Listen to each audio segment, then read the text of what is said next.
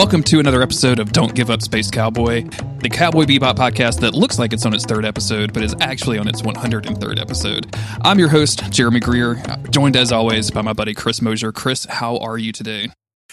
I'm doing great, Jeremy, trying to figure out what that was about, but I love it, and I'm happy to be here. The second episode. This kid looks young, but he's old. I thought it was a pretty decent joke. That's good. It makes sense. If you have to explain it means it's definitely funny. So that's, I'm sure. I was just surprised. We do a lot of preparation for this Cowboy Bebop podcast. Don't Give Up Space Cowboy is a Monster of the Weeks Presents podcast. You can, if you're listening to this, you are a patron, so thank you very much for making all of this possible. And we really appreciate you doing so. So we're not going to do our normal admin. I think we're just going to jump in and start talking about some fucking Cowboy Bebop, Chris. Yeah, man. This is my favorite episode, I think, of the series, possibly of any anime. I've watched it so many times over the years. Like, I'm sure there are episodes I like more of other things, but this is a serious candidate. It's just really good, my friend.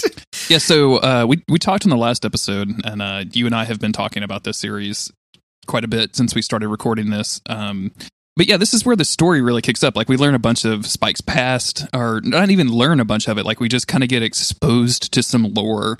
We don't really. Yeah, we know that something is there now. Yeah, and it's and again, like, as we've talked about since we started talking about Space Cowboy Bebop. I'm always going to call it Space Cowboy. By the way, I can't stop. But we shouldn't have named this podcast the way we did. It's just incredibly gorgeous. Like, it's just the presentation is just a whole other level of from things that I have seen. Mm-hmm. Yeah, it really.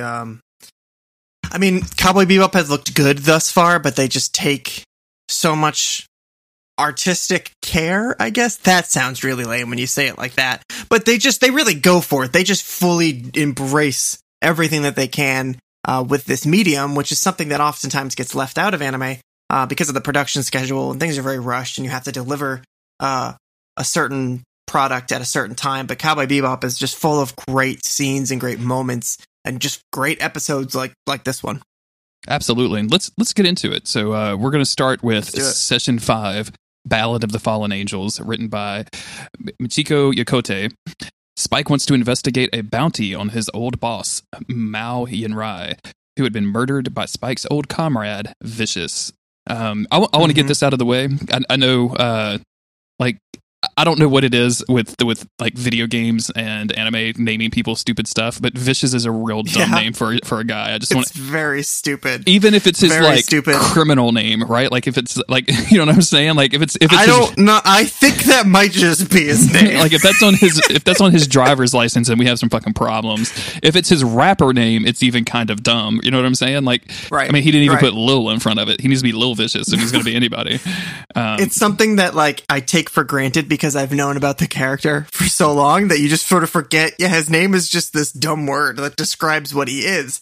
But then again, I try to think of it as like, okay, this is written by somebody who speaks a different language, so them naming him Vicious is a little bit cooler because they're using an English word that describes what he is. But yeah, when we look at it, we're like, oh, okay, Vicious, that's his name. And I completely understand how much of a hypocrite I sound, but since I have serious conversations about people named Cyclops and Iceman. So I just want to say, like, I know exactly but even those are monikers, which, again, I bet that Vicious's name is probably supposed to be his given, like, because he doesn't have a last name or anything. Like, even like Spike is quite the first name, but he has a last name. He's Spike Spiegel, so like that is his name. Whereas Vicious is just Vicious, so it just seems like maybe that's what everybody has always called him. So we can kind of excuse it maybe, but it is pretty stupid. This scene is cool. It's basically like we're at the top of a skyscraper. All of the walls are windows, and you see like this beautiful cityscape on the outside. And these two very gangster looking dudes are signing what looks like a peace treaty, and that's what we learn pretty quickly is, you know, it's the capo of one of his is the Mao is the capo of the Red Dragons, and I don't think the other name or the other person or gang is ever named here. Like, they just if they are, it's not really relevant at all. It's more just about the Red Dragon syndicate, and Mao Yenrai, who is the leader of the syndicate, is basically, they're signing this peace treaty, and you can tell that there is a sense of relief in the room of like, we have struggled and fought our whole lives against each other and against this world, and maybe now we have finally achieved some sort of peace, and it seems like it's pretty great. But I think the very first scene is telling that things aren't going to go as planned, because the first thing we see is Mao Yenrai cutting open his thumb and then putting his his bloody thumbprint down to sign the peace treaty. But the imagery of like slicing flesh should be an indication, I think, of the what's about to come. It's it goes south very quickly. Like they kind of sign this document and are like, oh, you should come over for dinner sometime. Oh, I never thought I'd get an invitation from the capo of the Red Dragons, like that kind of stuff. And then Mao is watching this guy kind of fly off in its spaceship when it explodes, and it's really kind of sad because Mao is like, oh, finally I can get some rest around here. Like you get the idea that he's just been stressed out about dealing with his gangster business for whatever reason. Right. And then that's when everything just goes crazy. Like guys rush in, grab him. And this is when we see Vicious for the first time. We see him from behind. He's got the long silver hair. He is got a long black coat on. He looks a lot like Sephiroth from Final Fantasy VII, but a more like realistic version. But he is also carrying a katana with him, a long sword. And he has this great big bird on his shoulder. His whole character is ridiculous. I mean, we've seen some silly stuff in Cowboy Bebop, but he really is just like extreme anime villain. And I love Vicious. I think he's a super cool character. But he's also very extreme in anime.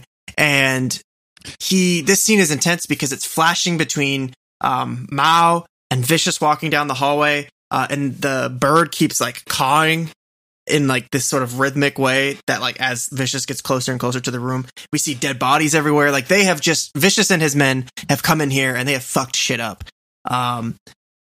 We don't really know what his motives are, but they very quickly dispose of Mao, whose like final words are, "If Spike were here, you would never have done this." And Vicious just smiles at that. And then that's the end scene.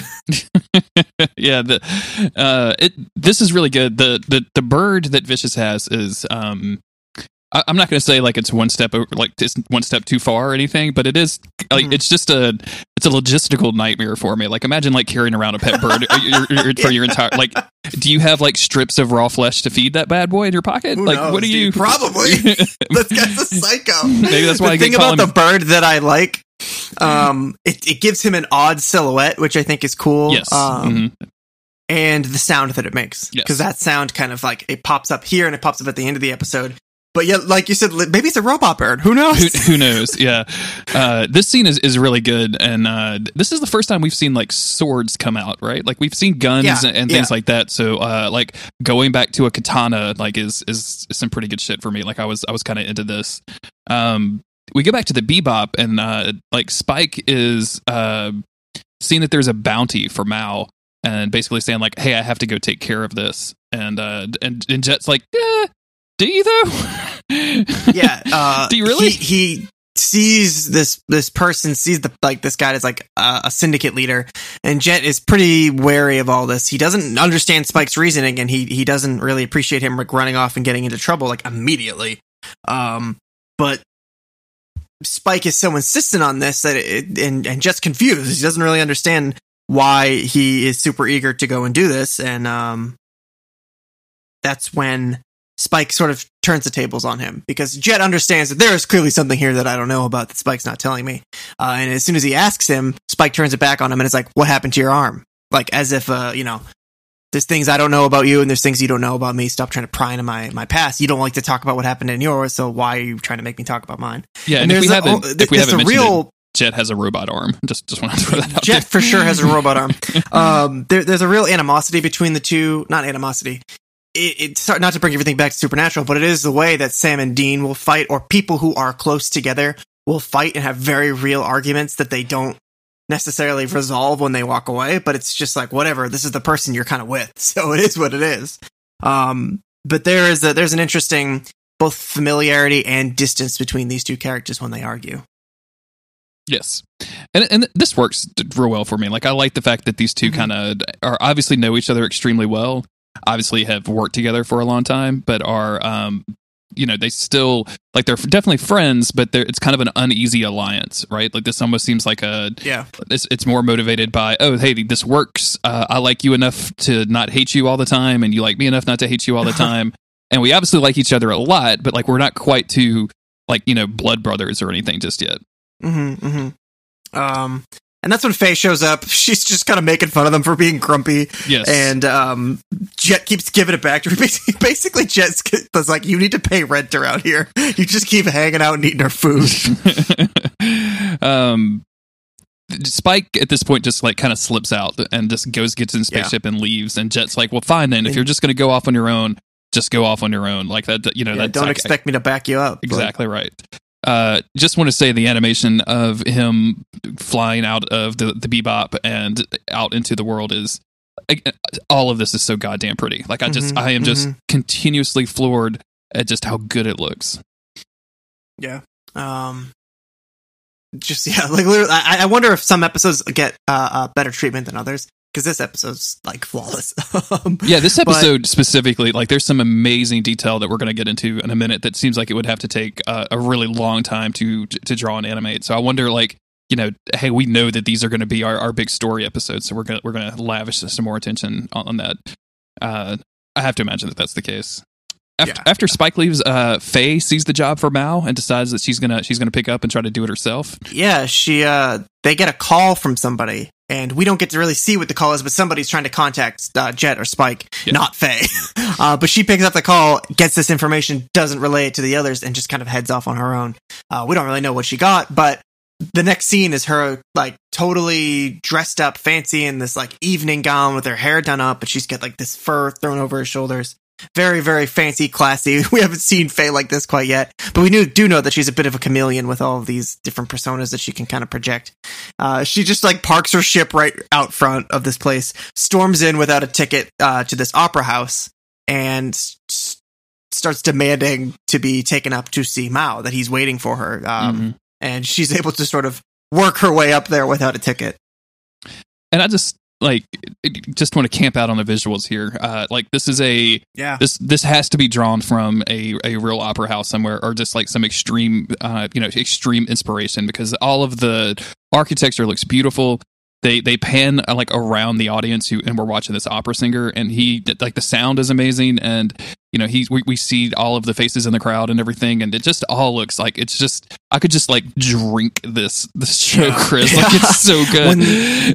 The scene where in a little bit when Faye finally gets up into the opera, like, balcony box or whatever, I'll save it, but yeah, it's something awesome. So from there, she's able to talk her way in. We don't really know. We know she's going to see Mao, but we also know that Mao is dead. She doesn't know that. Yeah. The audience doesn't, or the audience is aware. The characters are not. A little bit of dramatic irony there. And then it's back to Jet, who we still don't really know what Spike is up to. So it's back to Jet on the Bebop, but he's looking into some files. He finds an encryption. He does a little bit of jet hacking, the usual stuff. Yep. And he discovers that Mao Yenrai is dead. I'm pretty sure that's what he discovers. I'm not really sure. Can we call it hunter stuff if they're bounty hunters? We can call it hunter stuff, right? Absolutely. Absolutely, that's hunter stuff. So he finds out more information on Mao, and that concerns him more. And we don't really know what that is, but it concerns him more. Meanwhile, Faye, as she's walking into the box in this like completely gorgeous scene, immediately gets kind of confronted by some goons, and they say, "Oh, you're Miss Valentine. Like, we've been expecting you, and we've done a lot of research on you." Like, she gets made the instant like, she walks in the opera box. I think they ask her to sit down. Or no, that comes up in a bit, so we'll go there. And then we go to this really funny scene. Like, we're in a convenience store with like two adolescent brats, like, paging through a porno mag. And of course the chick behind the counter, like, oh, they're going to steal the magazine. So she chases them out, and they run directly into Spike, and Spike just grabs the porno mag and looks down and is like, whoa, what is this? Yeah. He can't take his eyes off of it for like half the scene. Even when he goes back inside a bit later, he's still looking at it. His reaction to like, oh wow, there's random porn in my eyesight is really great. Apparently, when I was reading up on some trivia, one of these kids was the original design for the character Ed, who we have not met Ed yet, but they're in it in a few episodes from now. We should be introduced to Ed. But yeah, apparently this was just the unused design was one of these little kids, which is interesting. Interesting. Yeah, I didn't know that. Because I've never watched the show before and I have no idea who that is. And so if you knew that going in, I heard that in episode 5. That would be pretty weird if you knew that. That's a weird thing to know. But this shop owner, her name is Annie. We're going to learn that in a minute. But she's got these kids like wrestled underneath her arms, and she's clearly this big, powerful woman. When she sees Spike, it's like the color drains from her face. Like literally, like she sees a ghost. She drops the kids, they run off, and she's just staring at him like absolutely slack-jawed, can't believe that she's seeing him. Yep. And they sit down, and we get some history here. She knows that she knew Mao. There's a picture of her and Mao on the counter, and she knows that he's there for information. And I believe this is where we find out that when, like 3 years ago or whatever, when Spike disappeared, everybody thought he was dead, and Mao kept searching for him, like he kept trying to look for him, but they couldn't find him, so everybody else just presumed they were dead. And of course now Spike is back at the time that Mao is gone, so there's a little bit of a touch of irony there, and she's very upset. He calls her Anastasia, and she does not like that. Yeah. She doesn't like it. Does not like that at all. She starts drinking, like just immediately, because she can't deal with it. I think Spike says something about how it's bad for her health. She says, "What's bad for my health is seeing you come back to life." But he says, "But I'm alive." And she says, "No, you're not. You died 3 years ago." And that's she's even. It wasn't just that he disappeared. Like everybody was so sure that he was dead that it's completely like whatever happened. It's completely inconceivable that Spike would still be alive. Yes. So here he is now. Yeah, surprise. I think that's when we leave them and we go back over to Faye, who has been set down. The goons are kind of intimidating her. You can tell she's very nervous. They tell her to sit down and just relax. When she looks over, she sees the dead Mao. So presumably, and this is like a cool thing but I can't. My brain does not stop with this stuff. Like I think the way that this works, like this kind of surprise to Faye, is very, very cool. Like looking over and seeing the person she was presumably, going to get paid to capture and return to the authorities completely dead from a cut in his throat. All I can picture are the dudes that had to hustle this dude from his like 31st floor apartment into the opera house without being caught. Like, do you think Vicious was doing that? He just put him underneath his coat or something. Maybe they stuck him in before. You know what? But the scene itself is great. There's absolutely. Opera singer, and they show from like the stage perspective. He's singing like some Ave Maria thing. I don't know if it's actually Ave Maria. I'm pretty sure it is. The crowd, we see the balcony box, but then we also see Faye. Shots of her and just this look of horror coming over her face as she's slowly turning to look over at Mao. And then we finally get the reveal, and like, yes, we know that he's dead, or we knew that he was probably dead. But then we just see him there with this grisly wound on his neck, and this dude he's been killed. And that's when Vicious steps forward and he starts talking, whatever. And she says, "Who are you?" And I think this might be when we first hear his name. I don't actually know. It is, yes. But he just says Vicious, and then we just get audience applause. Just right, it's the perfect timing of this violent, gruesome discovery, and then Vicious saying his own name, and then the audience applauding. It's very, very provocative. Especially when he leans over and kind of whispers in her, like, "You're trembling." Like, very creepy, very, very evocative, very scary. Like, I like this a whole bunch. Mm-hmm. Back over to Annie and Spike, where she's basically warning him not to get tangled up with Vicious again, but at the same time also like giving him a bunch of bullets and a gun. He's there to basically stock up. In case we didn't say it, we learned that Spike was part of whatever this Red Dragon Syndicate was. Mm-hmm. We don't really know, but that's he was in this gang, in this syndicate, and clearly he died, quote unquote, to get out. But yeah, he gets loaded up with weapons. She tells him to absolutely not go and tangle with Vicious, that this is not worth it. Because Spike knows immediately, this dude's involved. He's been kind of planning a takeover since Spike left. Like shit's, pieces have been moving. And, but Spike, he's still loading up. She calls him a stubborn show off, and he's just gonna do what he's gotta do. Yeah, there's also a scene here where she pours a big shot, and he's like, "Hey, I think you've probably like had enough to drink, right? Like you can probably dial it down." She's like, "No, this one's for Mal," and he says, "Well, if this is for Mal, then I'm going to be the one to drink it," and he downs it. Obviously, like and a kind of a symbolic gesture of responsibility, which I found kind of clever and very cool. He goes back to the Bebop to like arm up with some grenades and some more guns, and Jet continually questions him about it the entire time. Is this like, where they show that they keep all the grenades in the fridge? Yes, absolutely. I mean, that's the perfect spot. I don't know if that's like a thing. I don't know anything about munitions of any kind. Grenades don't explode when they're cold. That's a fact. But is that true? Yeah. Uh-huh. Oh, that's fascinating. Because I always thought it was really funny, but I guess that makes sense. It's not true. It's not. I don't. I mean, it could be true, but I am fucking with you. You just made a goddamn fool of me. I'm sorry. Lying to your friends isn't cool. Everybody, don't do it. Yeah, he gets all of his grenades up, and Jet's basically telling him like, "Hey, Mal's dead. There's no bounty here. This is all a trap. Like, why are you doing this?" And he's like, "It's this is my history. This is what I have to do." Right. Yeah, he has a debt to pay because as Annie said to him, this wouldn't have happened if you had just stuck around, Spike. If you hadn't disappeared, this just wouldn't have been able to kind of take over like this. Mal would still be alive. This shit wouldn't be happening. So he feels like he's not only is he involved through feelings in his past, but also he feels responsible and that he has this debt he needs to pay by going and getting Vicious back, I guess. I think at this point that they get the phone call from...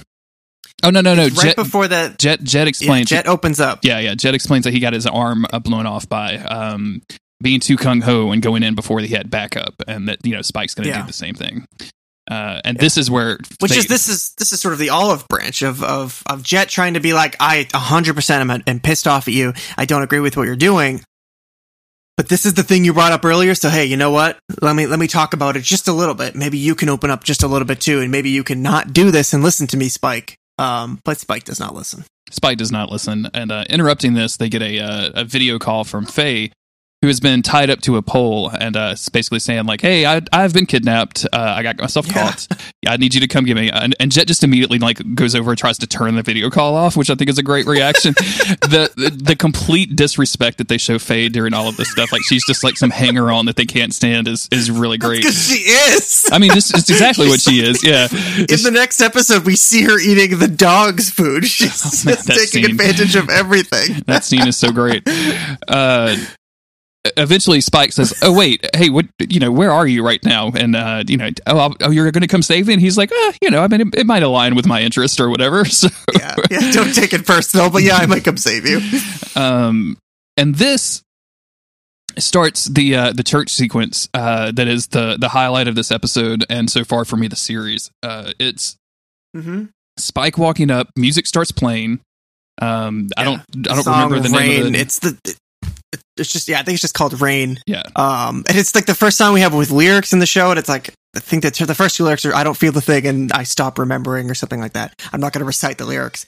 But it's very gloomy, and we get this image of this gorgeous church set against this purple sky as it's like twilight, the setting sun, and we just Spike walking up to it, and all of these cut scenes of these, crows flying away from the church steeple, and it's incredibly well put together, and it's also my favorite scene of the show.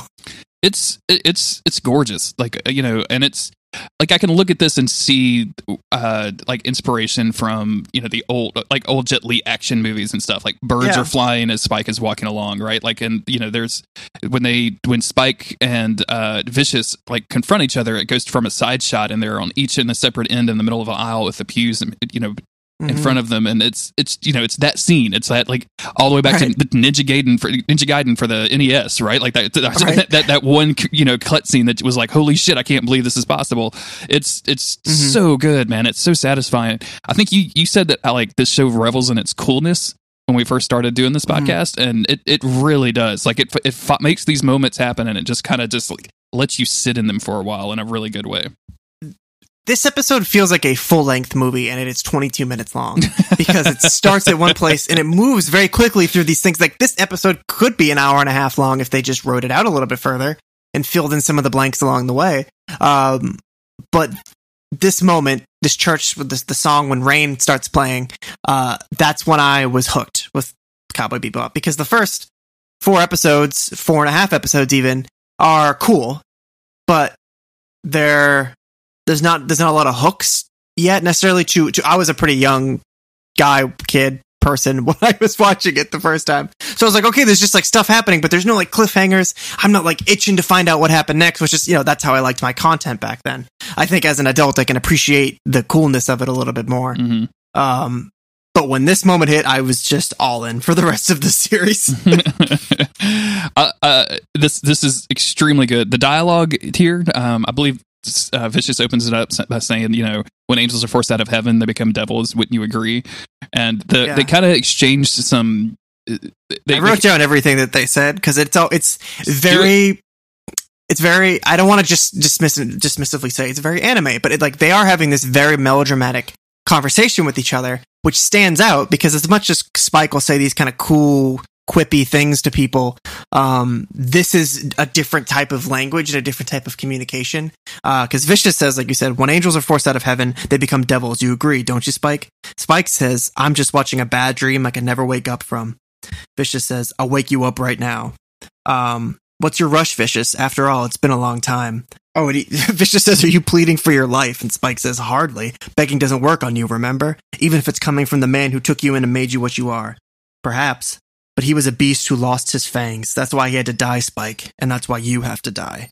It's this very strange conversation that you don't have this sort of heightened back and forth with anybody that you don't know really well, I feel like. Exactly. There is an intense relationship between these two. We haven't seen the full version of it yet. But there's a lot there, and this is the scene, like you said, they're standing, there's this vertical shot or horizontal shot of them, with the pews all next. It's very, very evocative, and it's really cool. The dialogue is definitely something that stuck out to me, because up till now, we haven't really had this kind of melodramatic stuff. We talked about it, all of the English dubs are so good, for 99% of everybody that speaks does a really good job. A couple of times there's some weird hokiness that stands out, but nothing bad. And so this really stuck out for me as a kind of a moment of okay, these two characters know one another. There's obviously a real big history here. I don't really know what's going on, but I really want to know more. I've got to know more about these two and exactly what they've been through. And it felt very coded to me. It almost felt like they were kind of saying things to each other to get a certain reaction, but because they know each other so well, they can have a real shorthand, or in this case, a real melodramatic shorthand to get the other one kind of riled up. Autumn and I talk about this a lot because we make really dumb jokes, and we've been married, we've known each other for a long time now, so we've got jokes that go back 20 years that, if we got divorced and had to meet somebody new, and I made an offhand joke they didn't get, it'd be weird, right? And that's how this feels. Right. This feels like they were extremely close. Right. And again, it's notable. Vicious is here. He's talking about beasts and devils, and you can kind of just see this is his name is Vicious, so you get it. It's pretty clear. But Spike again is bringing up this sort of dreaming thing. I'm just watching a bad dream I can never wake up from.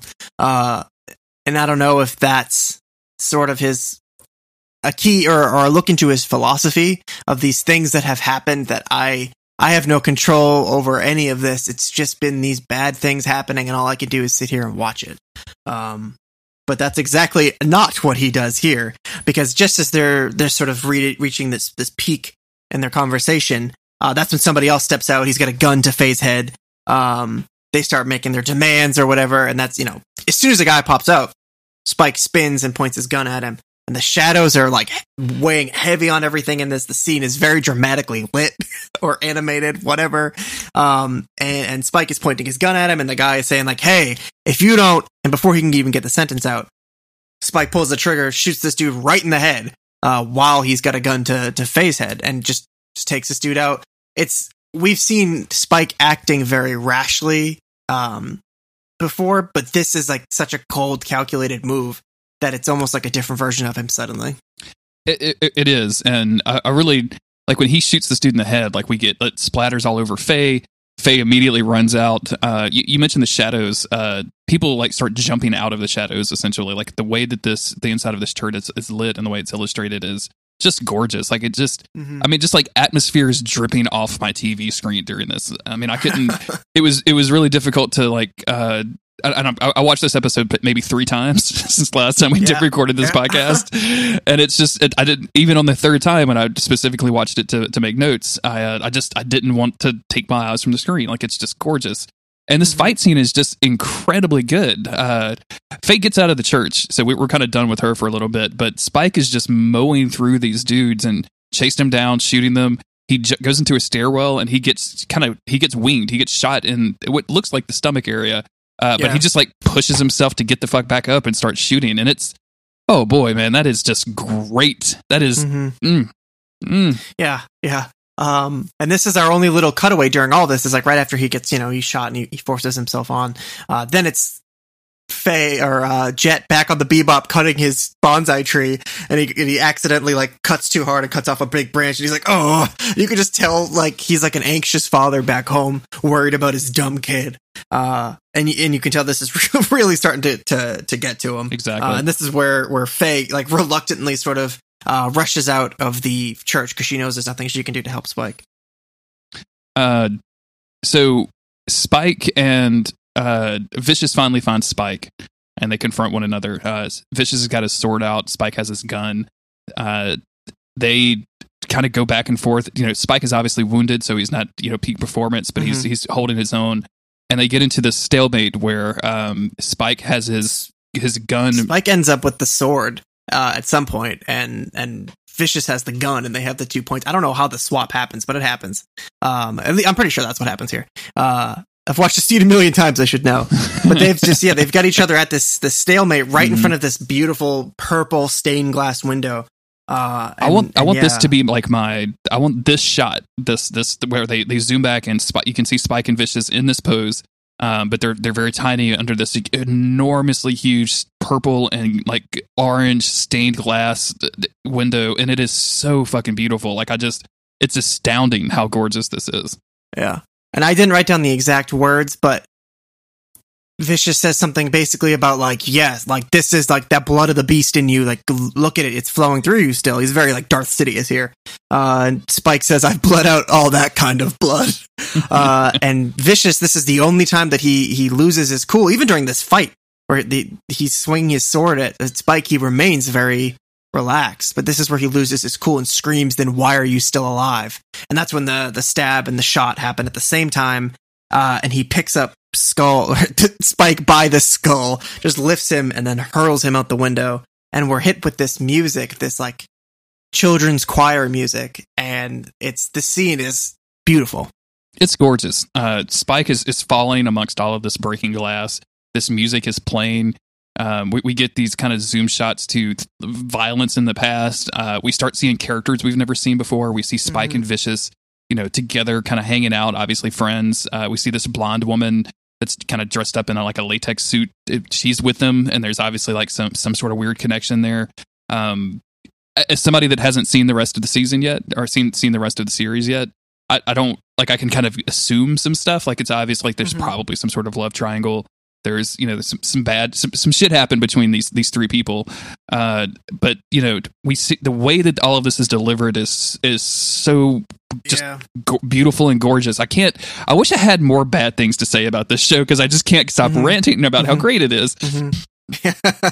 Especially, I mean, this episode in particular. But as Spike is watching he's falling in slow-mo, and there's the falling glass behind him. And then we're seeing flashes of like flower petals falling from a window. We see flashes of, like you said, him and Vicious fighting side by side. There's also this woman there. There's a shot of Vicious in bed with someone who looks like that same woman. And we also see flashes from the prologue to the first episode where Spike was waiting in the rain. He had the puddle with all the cigarettes and the roses and all that. So like we're seeing bits and pieces of that. Not enough to put really anything together. But just, all these flashes, and then there's just a massive explosion up in the church, because Spike, as he was tossed out the window, dropped one of his grenades. Because, as we should know by now, as much as it's very much a cool guy thing, always manages to have snuck his hand into somebody's pocket, he does it consistently enough, and with things that are kind of inconsequential, that we just know this is a thing that Spike is very good at doing, is slipping things in and out. Like, You know, this time it happens to be a grenade that he drops. But yeah, it just sort of fades away with this massively violent scene fades away with this choir music as Spike just falls. It's beautiful music too. It's gorgeous. Like it's very nice. The last thing we see, I think, before he passes out is him stumbling down the street like he's wounded. We see it like first person kind of. And then he collapses at this woman's feet. Because he definitely like sets off an explosion, right? Did you mention that, or did I just? Yeah, he tosses the grenade up. Yeah. Okay. Yeah, I'm sorry. I think my connection cut out a little bit, so I missed just a little bit of what you said. Yeah, that happens to us frequently. Yeah. Thank you to my internet if any of the weird issues like that happen. I really appreciate that. He falls at the feet of this blonde woman, and he kind of wakes up a little while later while she's humming, and he asks her to please keep doing that, to keep singing for him. And then he passes out again, and the next time he wakes up, he's just on the bebop, so we don't really know how he got from place to place, or like who the blonde woman was, how he survived a fall that tall. And the answer is not very well, because he's bandaged all the way the fuck up. It's like, yeah, he is dreaming, and then he wakes up and he's still in a dream, and then he wakes up again, and then he's back on the bebop. And I just want to reread the notes that I took from last time, because I read Spike's like preview for the next episode. Where he says, okay, the music box is broken, or is it? It starts to play and a haunting tune filled the air. I awake suddenly from a dream. There is no music box, and yet there it is, a tiny one nestled in my hand, and I awake from my dream again, as if I were peeling an onion. It's a dream no matter how far I go. I can never reach reality, trapped in an endless nightmare. It's interesting, again, that he mentioned the dream to, again, I'm just, spoilers, Cowboy Bebop is not all one dream. It's not all Spike's dream. But I just really like the imagery and trying to dig through and find out exactly what it means. Like, is he just trying to reach back to this reality? Does he feel like ever since something happened, he hasn't been living in reality anymore? But yeah, it's a lot. And when he finally kind of comes to, he realizes that it's not this other woman humming. That was some memory. This time, it's Faye, and she's sitting by his bedside, just sort of like playing cards or whatever, doing her thing. And it's very quiet, and then he kind of like points to his bandages, because he's totally wrapped up, totally messed up. It's been 3 days since he got brought there. But yeah, he finally like points at his mouth like he wants to talk, so she pulls down his mouth, whatever, and he's struggling to speak, tells Faye that she sings off key. So she just like slams him with the pillow and storms out of the room. It's really funny. It's like, even after all that, they just end the episode like that, with Jet looking out and kind of just laughing, and then just black screen. See you, Space Cowboy. And I like the way this show ends on like goofy jokes. Like as for serious and as kind of in depth that this episode is, like ending it on a kind of a goofy note, I think is pretty cool. Like it's almost like a palate cleanser, right? Like I learned a lot of information, and I was kind of starstruck for a little while, but now I'm kind of, oh yeah, this is they're dumbasses. I forgot. They're all dumbasses. And it goes from that right to the Real Folk Blues, which is the ending song every time, and it's sung in Japanese, but I was just noticing the lyrics this time, because they're very, very melodramatic, but again, they're also just translated from a different language. But the first couple lines are, too much time has passed by to lament that we were deeply in love. The wind keeps blowing while my heart cannot heal all the tears in it. And just too much time has passed by to lament that we were deeply in love. I think that it's an evocative thing after seeing this sort of these characters from his past. And I think that the further we go, the imagery that we've seen throughout the Real Folk Blues, like the credit song, the imagery that we see during that starts to get a little bit more context. This is easily my favorite episode of the series so far. This is just a tremendous episode from a lot of reasons. That the visual of the stained glass with Vicious and Spike fighting underneath it will probably stay with me for at least 4 or 5 weekends of drunken rowdiness. No, it'll stay with me for a long time. Like I said, I want to find fan art of that. Like I want that to be on my background of my laptop. Like it just looks so fucking hot. Yeah, I think I can credit this scene for my continued love of anime like after this, because there was a period of my life where I just, whatever, you grow out of stuff, you move beyond to new interests. But then I watched Cowboy Bebop and got my shit blown. Yeah, I can totally see that. I don't feel a thing, and I stop remembering. The days are just like moments turn to hours. Mother used to say, if you want, you'll find a way. But mother never danced through fire shower. Whoa, in the rain, in the rain, in the rain. I walk in the rain, in the rain. Is it right or is it wrong? And is it here that I belong? I don't hear a sound, silent faces in the ground, the quiet screams, but I refuse to listen.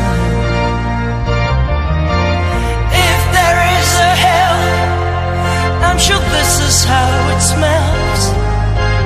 Wish this were a dream, but no, it isn't. Whoa, in the rain, in the rain, in the rain. I walk in the rain,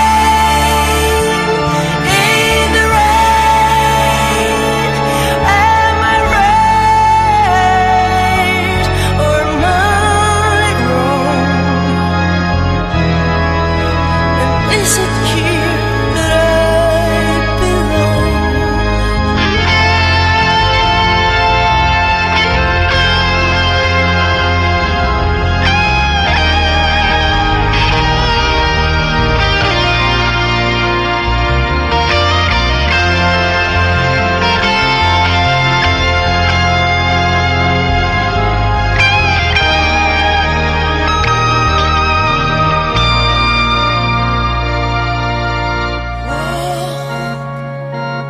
In the rain, in the rain, in the rain. I walk in the rain, in the rain. Why do I feel so alone?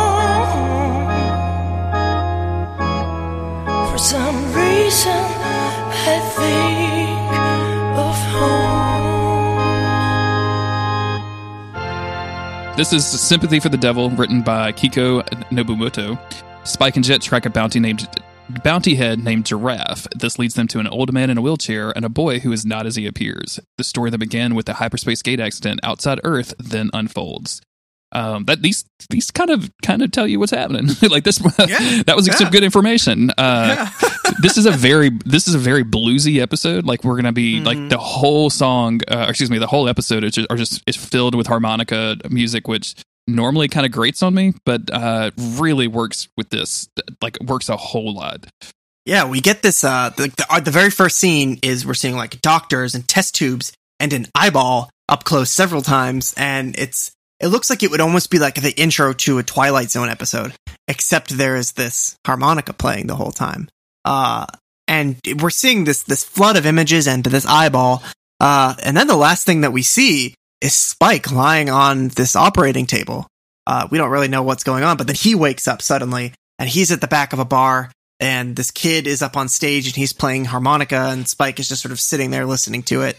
And it's quite the intro to the episode. Yeah, this I'm still have not gone any further than these two episodes. So like seeing all of this stuff happen and it goes right to Spike. I'm like, wait, did all that happen to Spike? What's happening right now? What's going on? But this is really good, and we go back to the bebop, right from we go from like all of this to the bebop for like a little comedy number where Faye's eating dog food. Faye is eating Ian's food. in my memory, it always felt like Faye was almost like this fan service character. Like they just spent a lot of time sexualizing her, which isn't entirely false. But like 90% of her scenes are like she's the comic relief character. Absolutely, she's so ridiculous. She goes to the refrigerator, can't find any food, and of course they're cutting to Ian, the corgi from episode 2. Yeah, there's one can of dog. There's one can of dog food, and he's just like tapping his tail, just like looking at his bowl, like, oh, it's time to get fed. Poor dog. And then she just opens it up and starts chowing down. It's like, hey, girls got to eat first. Sorry, which is really great. And it's really fun. I am glad because I was a little concerned when Faye was introduced because like they do draw her very very. That I'm not gonna say sexually, but like her breasts are very well animated in the last episode. Yeah, like it could easily go into just like a fan service kind of character or what have you. But her having these kind of comedy moments with the staff, I think are really fun. Yeah, the staff. I don't know where I went with the staff. I meant the cast. The dog. This is the staff of the Bebop. The staff of the Bebop. I mean, it's you're not wrong. When she opens it up, the camera cuts to the corgi, and the corgi has this look like his tail stops wagging, and he kind of cocks his head like, "You motherfucker!" He starts to understand. Can't fucking believe what you were doing right now. You are a son of a bitch. You are my enemy. You are now my mortal enemy, and I will kill you. Oh, the relationship that everybody has with the dog throughout is always great. It's just these little moments. But it's back to the bar where Spike was hanging out. Jet's there with him now. Obviously, they're there working a job, and there's this. There's the kid playing harmonica up on stage. Yep. And there's this other dude there, and like this is the guy they've got their info on. They're looking after him, and they're formulating their plan. Did you write down Jet's great line about jazz? I did, yeah, because throughout this episode, people brag about like how long they've been listening to blues, and Jet starts this out with, "I've been wailing the blues since the doctor slapped my butt when I was born." And Spike that sounds like something Dean Winchester would say. 100%, yeah. I've been listening to Led Zeppelin since before the second album or whatever. And Spike responds with, "Oh wow, a hipster baby, neat," or something, or cool. Sick, dude. But yeah, they formulate this plan like, all right, we can't just like run at him. This is a pretty crowded place. So Jet, you kind of walk up to him, and Spike's gonna swing around the other side, and then they notice this other huge dude who's kind of in the way, and Jet is like, "Oh damn it, all right, that's a different bounty hunter, this dude named Fatty, I know him, so clearly he must be here for the same reason. We can't really go running into him. This is going to be a pain in the ass." So Jet decides to create a diversion by calling out to Fatty, because this is competition. They might be friendly, but it's still competition. Yeah, there's 3 million Woolongs on the line here. So yeah, Jet calls out to him while Spike sort of slips out so he can pursue silently. But then this dude drops a line about how he's been listening to the blues since he was in his daddy's sack or something like that. See, in the South, there's an expression here of like, I've been, like, if a dude wants to prove how old he is, he'd be like, "Oh, I've been playing baseball since before you were an itch in your daddy's pants." But like, since before you were in your daddy's sack is a whole other level of grossness and hilarity. I'm going to start using this one. This is great. But yeah, he was as a sperm. He was jamming out to the blues. So I think he's got this. He's got it. Spike follows their mark. This guy they're going after, who is following the kid with the harmonica who was playing, he was with this older guy in a wheelchair. They get into a cab, and the bounty gets into a different cab and pursues them, and Spike is like, "What the hell is going on here?" So it's just like a 3-way chase happening. I really like this scene because it's definitely a chase scene, but it's almost like a slow paced chase scene. Yeah, it's very noir, very sleuthy, not like action paced. Exactly. Yeah, and it's very like, what the fuck is going on? What's happening? Why does that kid have a dude with a wheelchair? Like, what is happening in any of this stuff? The giraffe, the guy that Spike is tracking, barges into the hotel room and finds the kid and Zebra, who we'll eventually know his name is Zebra, and they're just standing there, and he points a gun at him and demands that they give him back. Give it back to me. And then the camera cuts to outside where Giraffe is just blown the fuck away. Like he was shot so hard he flew through a window. Luckily, Spike was kind of idling outside with his spaceship, sneaking around. Yeah, just doing the stealth spaceship maneuvers. And he kind of scoops him up on his way down, and so sets him down.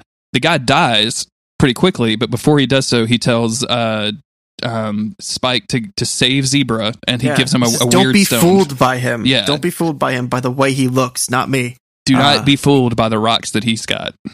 Yeah, he says he's just and Spike is like, you need help, dude. And the guy says, not me. He needs help now. Help him. And he gives Spike this stone ring. It's got this like ruby looking something or other on it. And then he dies, which of course loses them the bounty yet again. And so Spike takes the stone back to the Bebop. Jet analyzes doing his computer hacking stuff, and just doesn't really come up with anything besides like, oh yeah, it's probably worth some money, so you should probably sell it. Like we can't tell what it is. Faye is kind of getting in the way here. She's kind of, like making a nuisance of herself. So Jet leans over and grabs an invoice and hands her an invoice. And she's like, what is this? She's like, oh, this is for all the food that you eat and your rent. And you should probably definitely pay us that back. And she just freaks out, which is really funny to me. I love that a whole lot. Yeah. It's very good. They kind of decide they don't really want anything to do with this situation, or Jet. That's their first inclination is let's maybe not deal with this. Let's just sell the ring. But despite everything, these guys generally do have at least curiosity, if not like righteous calling, to kind of like look further into these things, because they're looking at this like this kid might be in danger. Exactly. We can't just necessarily turn a blind eye. So we see Jet meeting up with that other bounty hunter, Fatty. The next day, kind of just for a little brunch, little brunch in the park. Just for a little brunch. He's buying him loads of sweets. All of these look so delicious. I wanted to eat every single one of them. I know I've heard, because of my weird internet exposure, like I know of anime more than I actually know anime, if that makes sense. And I've heard a lot about like food or cooking anime, and just have heard people say like, oh my god, the food looks so delicious, I just want to eat it. It looks so perfect and great. And like, that's how this made me feel. I wanted to scoop up I wanted one single bite of everything on the table. This is where Jet is able to kind of get some backstory on Zebra, who is the guy in the wheelchair, correct? Yep. Mm-hmm. And Giraffe was his partner, and Giraffe is the guy that just died. Yeah. And Giraffe was after Zebra, who is this harmonica kid's so-called father. It doesn't seem like there's just a lot of missing pieces to this puzzle right now. Yes, absolutely. Well, Spike, Fatty kind of lays it down, right? Like they were partners. There was some weird territory dispute with the Raiders. That's right. Something happened. They got split up, and they somehow or another, like they basically had a falling out. And then, like a couple of years later, Zebra shows up in the wheelchair. Zebra just showed back up with the kid, and so people were like, "Well, everyone thought that Zebra betrayed him, but maybe he didn't." Like, so it's kind of confusing what happened. Like they don't really, nobody really knows the story.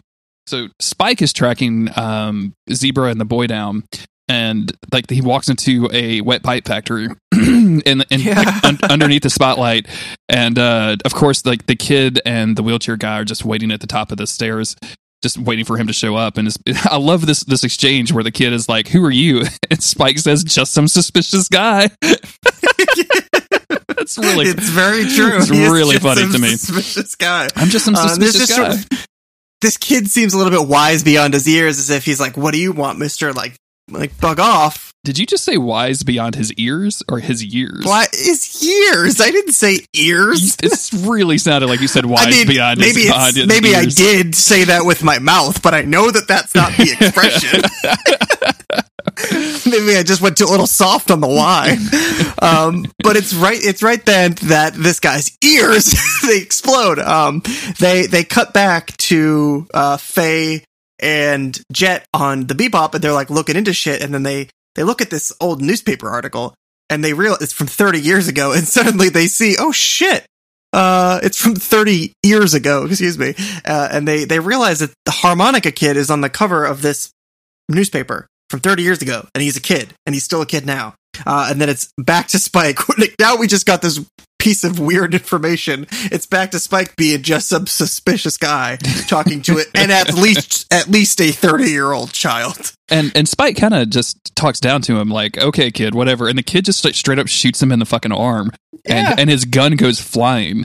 And then I don't particularly like this. Like the kid just basically does a story dump, and it was like, oh yeah, I've been around so long. I'm old as hell. I was here before they put up the asteroid, before they spun up the asteroids or something. Like it's a really odd choice just to make him like tell Spike everything about it. Yeah. You ready for this nonsensical science flashback? Because we get a flashback of this kid with his parents. Everything's green and beautiful. He gets the harmonica. He starts playing for his parents. Everything's beautiful and happy. And then these slow-mo asteroids hit. And we don't really see what happens, only the aftermath where he has survived under the bodies of his parents. It's weird because like before that happens, like these weird gold things start coming out of the sun and like gathering around him somehow. Like it's almost like there's like whatever it came with the asteroid. Obviously something changed it, but like there's something weird that came with it. The hyperspeed gates got destroyed, and I somehow focused on him in some way. Like none of it, like I like it. I like this really stupid made up magic science, but it's really stupid and made up. But so something about the hyperspeed gates being destroyed, and maybe they go into his damn magic harmonica, who knows? But for whatever reason, time stops for this kid. Yep. I think later they say that there's like excess levels of melatonin in his brain that just stop him from aging. That's correct. Yeah. Something like melatonin that he's producing in very large quantities. This is actually a really cool scene. Like I really like I really like the animation, like the hyperspace gate breaking and then like falling to Earth, and then him waking up under his presumably Earth. I'm guessing that it's Earth. Waking up underneath his parents' bodies. That's evocative as hell. Especially like this is classic superhero like origin story bullshit right here, and I live for this shit. So I am 100% into this. And this is when Spike realizes that Giraffe, when he died, he wanted Spike to help Zebra, not this kid. And that's when the kid asks for the ring that Giraffe gave him, and Spike denies knowing anything about it. And then that's when the kid just starts opening fire on Spike. Spike exchanges some shots, and he hits the kid in the head. But when he runs up to go and check, he finds a shitload of blood. But no body, and Zebra is gone as well. I just want to mention, like before that, he shoots the kid in the hand, and the kid's gun goes flying. And so Spike is going to run after him, and the kid pushes the wheelchair guy down the stairs. It's like, so the kid is a real dickhead. Right. Yeah, kid is an asshole. And he's finally, Spike gets that shot off, and like but he has to take care of the wheelchair dude first, and that's why the dude gets away. Yeah. They bring Zebra back to the Bebop where they're like kind of just he's kind of out of it. He's not. And I think at some point the kid talked about how he has to have one of these companions so that he can get stuff done, because nobody will believe that he's not 12 years old. But they bring him back. They bring Zebra back to the Bebop, and they want to use an alpha catch with him, which is basically like a series of wires that lets you see someone's memories, which is cool as hell. Yeah. And they see basically the confrontation where Giraffe showed up before he got shot out the window, and he shows that this stone on the ring can, for whatever reason, return time to this kid if he's like shot with it, I guess. That for some reason there's some science magic in it, and if this kid is hit with this bullet, his aging process will speed back up again. I'm 100% into a full time bullet. Like a time bullet is a very cool thing time to bullet. Me. Yeah, I'm really down with this. As he's remembering all of this, we get a shot of Giraffe's face. No, Zebra's face. God damn, I can't keep these animals apart. Yeah, I don't know. We see a shot of Zebra's face, and he's crying at the memory of his partner being shot and blasted out of the window, which I thought was like they just really nail these emotional connections between characters this is like 15 minutes into the episode, and I care about these two people, and they're named Giraffe and Zebra. It's Zebra, and that other dude's been dead for half the episode, so and this other dude hasn't spoken yet, and yet we care about their relationship for some reason. It's really weird. So this is where I guess it's worked on Spike too, because he starts gearing up to go deal with this kid. There's no bounty on him, but he's going after him. And for some reason, Faye says goodbye because she's like, "You won't be coming back. This is ridiculous and stupid." I don't really know why she's being so negative. But Jet also seems a little bit worried because he gives Spike a cigarette and lights it for him. I love that when as he's leaving, like Faye is like, "Men are such idiots." Yeah, just really good.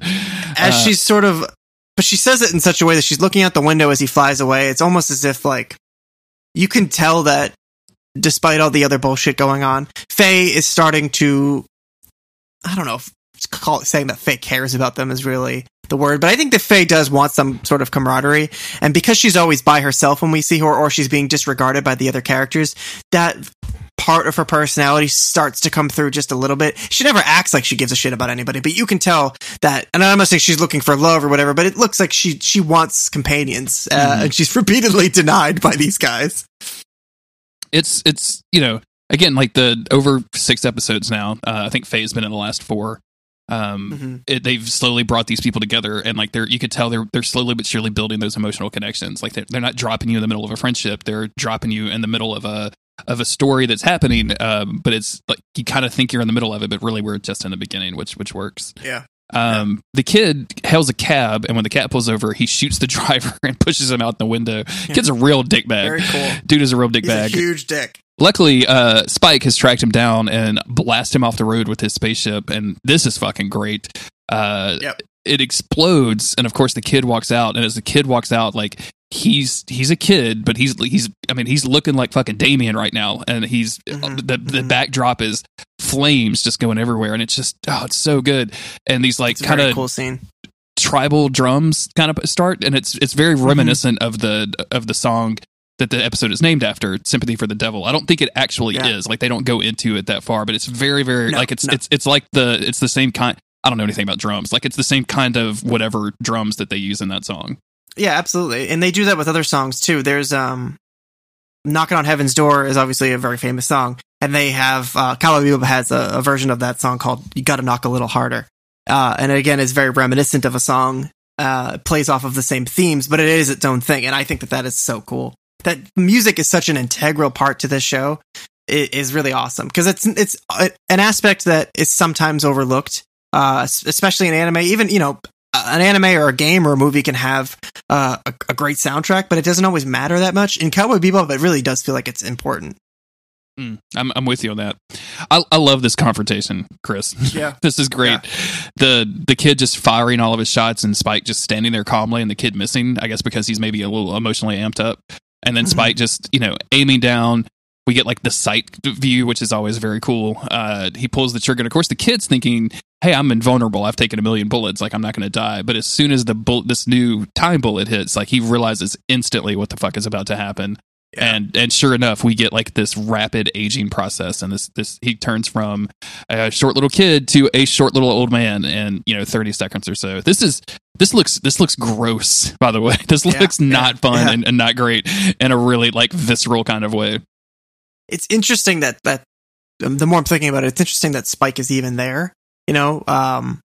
First of all, they thought that they don't know what's going to happen when time is returned to this kid. Is he going to explode and cause like a nuclear reaction? Thankfully, he just rapidly ages. But I wonder what it is about this situation that really compels Spike to keep pursuing it, other than just like trying to kind of do the right thing. Part of me feels like he almost, again, with the title Sympathy for the Devil, he feels really bad for this kid, and for the situation that he's in, and how never being able to age has probably made him evil. And Spike is almost coming here as if to do this kid a favor and put him out of his misery. So there's that aspect to it, and then almost like Spike can relate in a way. We saw Spike seemingly dreaming about being operated on. Yeah, I was just about to bring this up. Yeah, like that's where the sympathy part comes in, of like, because I think the kid at some point after the accident, like he says he was like scientists studied him and like put him through a bunch of tests and everything. Like he went through that, so it kind of. I think that's why Spike is doing this, is because he sees a lot of himself in this kid. He just, Spike hasn't gone full evil yet. So right. And so it this all plays out very quickly, but there is always that sense of something greater that they're not going to dwell on. Like they don't say any of the things that we're saying. They don't ever bother to explain Spike's motivations. But I like that there is enough there that you can really wonder, and you can really kind of make your own assumptions about what it is that has driven Spike to come here, knowing that he said, I don't like this, not one bit. This feels like a setup. Like none of it feels good when he goes to do it, but he knows he has to do it without them having to tell us that, and without them again having to explain Spike's motivations. So it's all very cool. But yeah, this kid just ages super fast. He seems really relieved, but he also says how heavy he feels, and then he says, "Do you understand? Do you understand? Do you?" And Spike tries to after Spike watches him die, picks up the harmonica, tries to play it, nothing happens, and he goes, "Yeah, I understand," as if. Like, what? And the as if, yeah, as if. The as if line had happened earlier in the episode as well, like where I think Jet was asking him, like, "Hey, do you understand all this stuff that I'm telling you about the the time bullet or whatever?" He was like, "Oh yeah, I understand," as if he just knows he's going to go shoot that dude. Like, so it's I think it's this to me is like laughing in the face of sadness, almost like cracking jokes when you're sad, is just pretending to be a dumbass when you're really not. The kid. The harmonica thing I think is really interesting. Like when he picks it up and tries to play it and it doesn't even make a sound, it's almost if he's like, am I so much like this kid that I can just play the harmonica, but I don't know because I've never tried. And I might be reading way too much into that, but that's it's why we're doing a podcast. Yeah, I guess so. It's just, but of course it doesn't work. Like he doesn't know how to play the harmonica, so he just throws it away. And it's. And for once, like this is the end of the episode. Like we don't get a comedic punch at the end. It just ends, and he throws the harmonica up, and it very slowly spins in the air, and he raises his finger like a gun, and he just says "bang." Because maybe I don't know. Spike can't play the harmonica, but he can shoot a gun. It's a very, to me, that's a very evocative ending to it of him pointing his finger and saying "bang" at the harmonica. Mm-hmm. Why do you think they chose to end this on this note and not have us have a brief punchline at the end of this? Do you think it's because of he just killed a kid? Like, I mean, even if it wasn't technically I don't know. a kid. It's they're letting us kind of sit in this, because even with this ending, Spike he's sort of got a smile on his face as he points at the harmonica, and he just a minute ago goes as if, trying to almost brush off that he does understand. That he did feel some sort of strange emotional connection to the situation, and maybe him tossing the harmonica up in the air is either a salute to this kid or a dismissal of these feelings in this situation and this reality and whatever. Just saying, I'm not going to confront this. I'm going to point and I'm going to say bang, and that's it. Yeah. So I don't know. There's hopefully as we watch more episodes, I mean, because it's been so long since I've seen the whole show. Maybe we can reflect more on scenes like this, and maybe we'll get more context for things later. This is the wiki for this episode brought up some interesting points. Apparently, this is one of the episodes that did not originally air on Adult Swim. Yeah, the last one didn't air either. 5 didn't. Oh, really? Okay, I didn't. The first episode didn't even air. Actually, it's so fucking weird. America, get your shit together. I didn't even think about it in the context of 9/11 because apparently that had just happened. And they depicted a dude, getting shot out of a building, and then they depicted a child waking up under the corpse of the parents, and all of this would have probably hit home after the events of 9/11. Oh yeah, I was thinking of the Japanese first run where all those episodes were cut out. Yeah, no, this was an exception for the the American run. Sorry, my bad. Yeah, it's just, there's also some like minor edits. Like when it did eventually air, they changed the bullet hole in the kid to like a hit flash, so you don't actually see that happening or whatever. But kind of find that kind of stuff really interesting, because when you watch something, you just kind of assume that it's the creator's intent, but there's a whole lot of layers between you and that creator, and it could get. I was having this conversation about deleted scenes in Twin Peaks with somebody last night.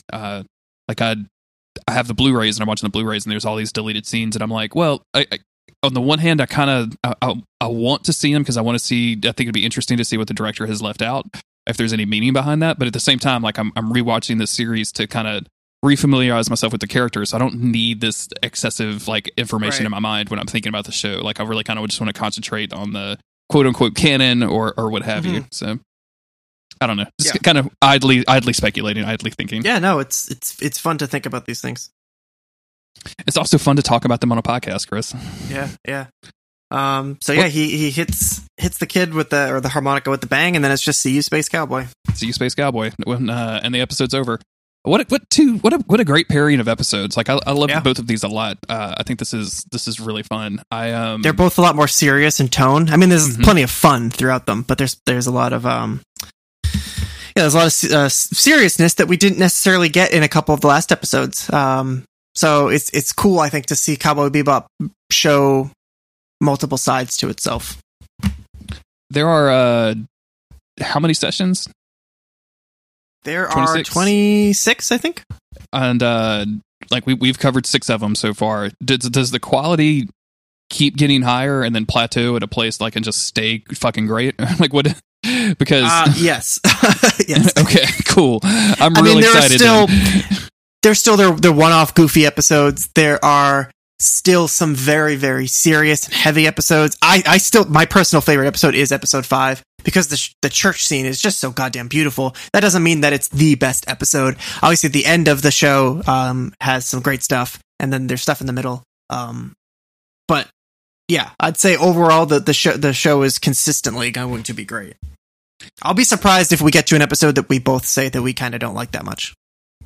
Yeah, if it stays at this quality, I don't think that's even going to happen. But I'll be curious about it. Do you have anything you want to finish up on, or you're done? We want to do some admin and get out of here?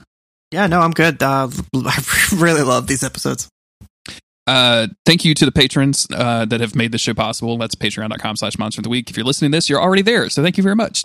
This podcast is exclusive to our patrons. So thank you very much for that. Thank you to 2Mellow at 2mellowmakes.bandcamp.com for the intro and outro tunes for our the podcast. That's extremely cool. Go check out all of his stuff. It's very, very, very good. You can talk to me on Twitter at JG Greer. Chris, you are... I am at Local Bones. And the podcast is at MOTWcast. We'll be back with more Don't Give Up Space Cowboy after this.